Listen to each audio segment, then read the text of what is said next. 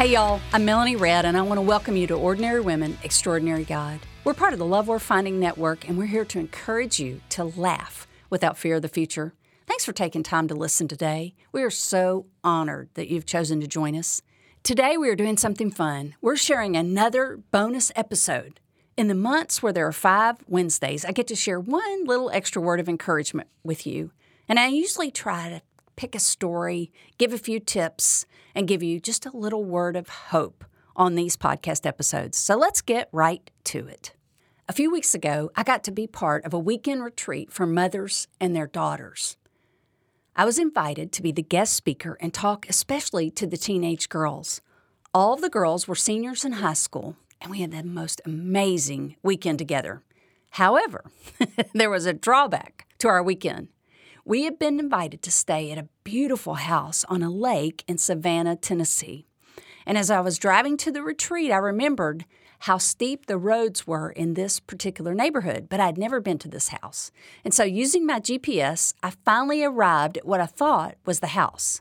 It was level, I was parked in the driveway. However, no one else was there, and I realized I was not at the right place. My hostess for the weekend was on her front porch waving for me to come to the right house. Only there was a problem. She was standing straight down a huge hill right in front of the water. To get to her house, I had to go down the huge hill in my car. It was raining, it was steep, but I made it fine down that hill. However, I knew that what went down would have to come back up. So I spent a good portion of that weekend looking up at that crazy hill that I would have to drive out on Sunday. The other moms were concerned about it too, except one. She didn't seem concerned about anything really. But I want to tell you, it was the steepest hill that I've ever seen on a house, a lake house, a mountain house, and it rained all weekend long. We thoroughly enjoyed our time at that house, and we didn't leave for the entire event. The moms had brought food, and we just cooked in and had a great time and played games and prayed and talked about the Lord and had Bible study and sang. But we knew Sunday morning was coming, and we were going to have to meet the challenge of the hill. Early Sunday morning, I was having coffee and once again looking out the kitchen window at that steep hill. The concrete on the driveway was very wet, and it looked steeper than it ever had. It was like it got taller all weekend long. But I was the only one driving my car that weekend, and I knew I would have to be the one to drive out the driveway. My husband was nowhere to be found, and no one else was going to be able to do it but me. So we began to pack our things and get ready to go. We hugged and said our goodbyes, and we all got in our cars. And because of where I was parked, it was logical I would have to go first. And my car is great. I have good new tires. That really wasn't the issue. The issue was my nervous heart. I don't usually get worried about things, but this was a really tall, curvy, wet hill. So I rolled my window down to say goodbye to my hostess, and I asked her this. I said, do you have any tips for me on getting out of this driveway today? She did not skip a beat. She came over to my car window and put her hands on the car door and said, Melanie, put your foot all the way down on the accelerator and don't let up. Own it all the way up the hill and you'll be just fine. You own it, girl. You cannot wimp out. You cannot slow down. You just gotta own it. And so I did. I got to the turn at the bottom of the hill and I gunned it. And I gunned it and gunned it and gunned it till I got to the top and around the curve and out of danger. My heart was racing, but I had owned it for real.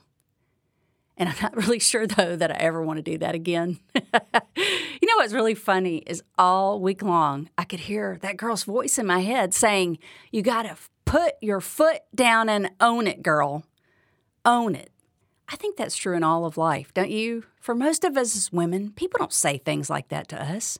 Perhaps if you work with a lot of men or you played sports, you've heard something like that before. But I want to encourage you today, girl, put your foot on the accelerator, hold it down, and own it, girl. It's time for you and me to own it. It's time for you and me to be more bold and more courageous. So here's a question. What do you need to own in your life today? In other words, where do you need more courage, tenacity, gumption, strength, determination, capacity, energy?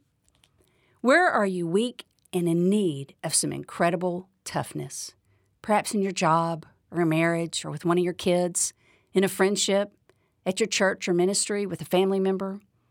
Maybe financially, maybe you want to go back to school or start a new career or change jobs or sell your house or move or write that book, start an Etsy shop.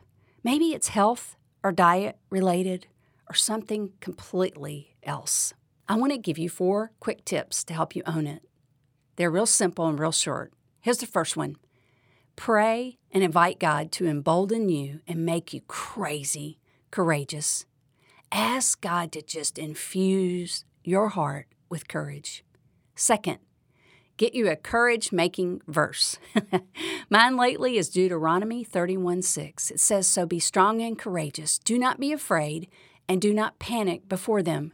For the Lord your God will personally go ahead of you. He will neither fail you nor abandon you." I'll share several on the website today, and you can go and grab a printable and choose one of the verses. I'll give you some courage-making verses that you can take as your own. Here's a third thing. Tell at least one person. Say what it is you'd like to be more courageous about out loud to someone you trust. Tell somebody. Let them know what matters to you and what you're focused on.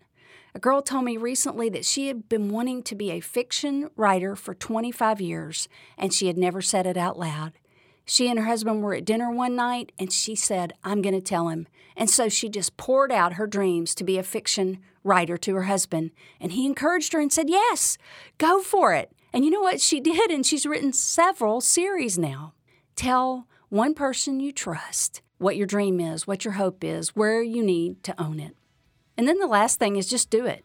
Put your foot on that accelerator and go for it. Own it, girl.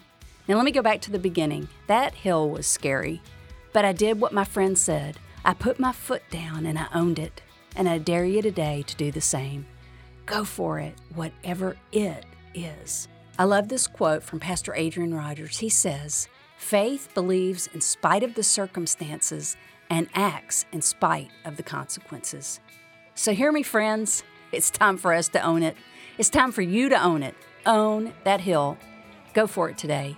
And send me a note so I can cheer you on when you do. Before we go, could I ask one quick favor? Will you follow the podcast? Go to the little banner on the top right of the iTunes page and click it. On other podcast channels, you can follow or subscribe as well. And this way, you'll get notifications whenever we drop a new episode. Remember today, we are ordinary women, but we are pursuing an extraordinary God, and He is crazy about you.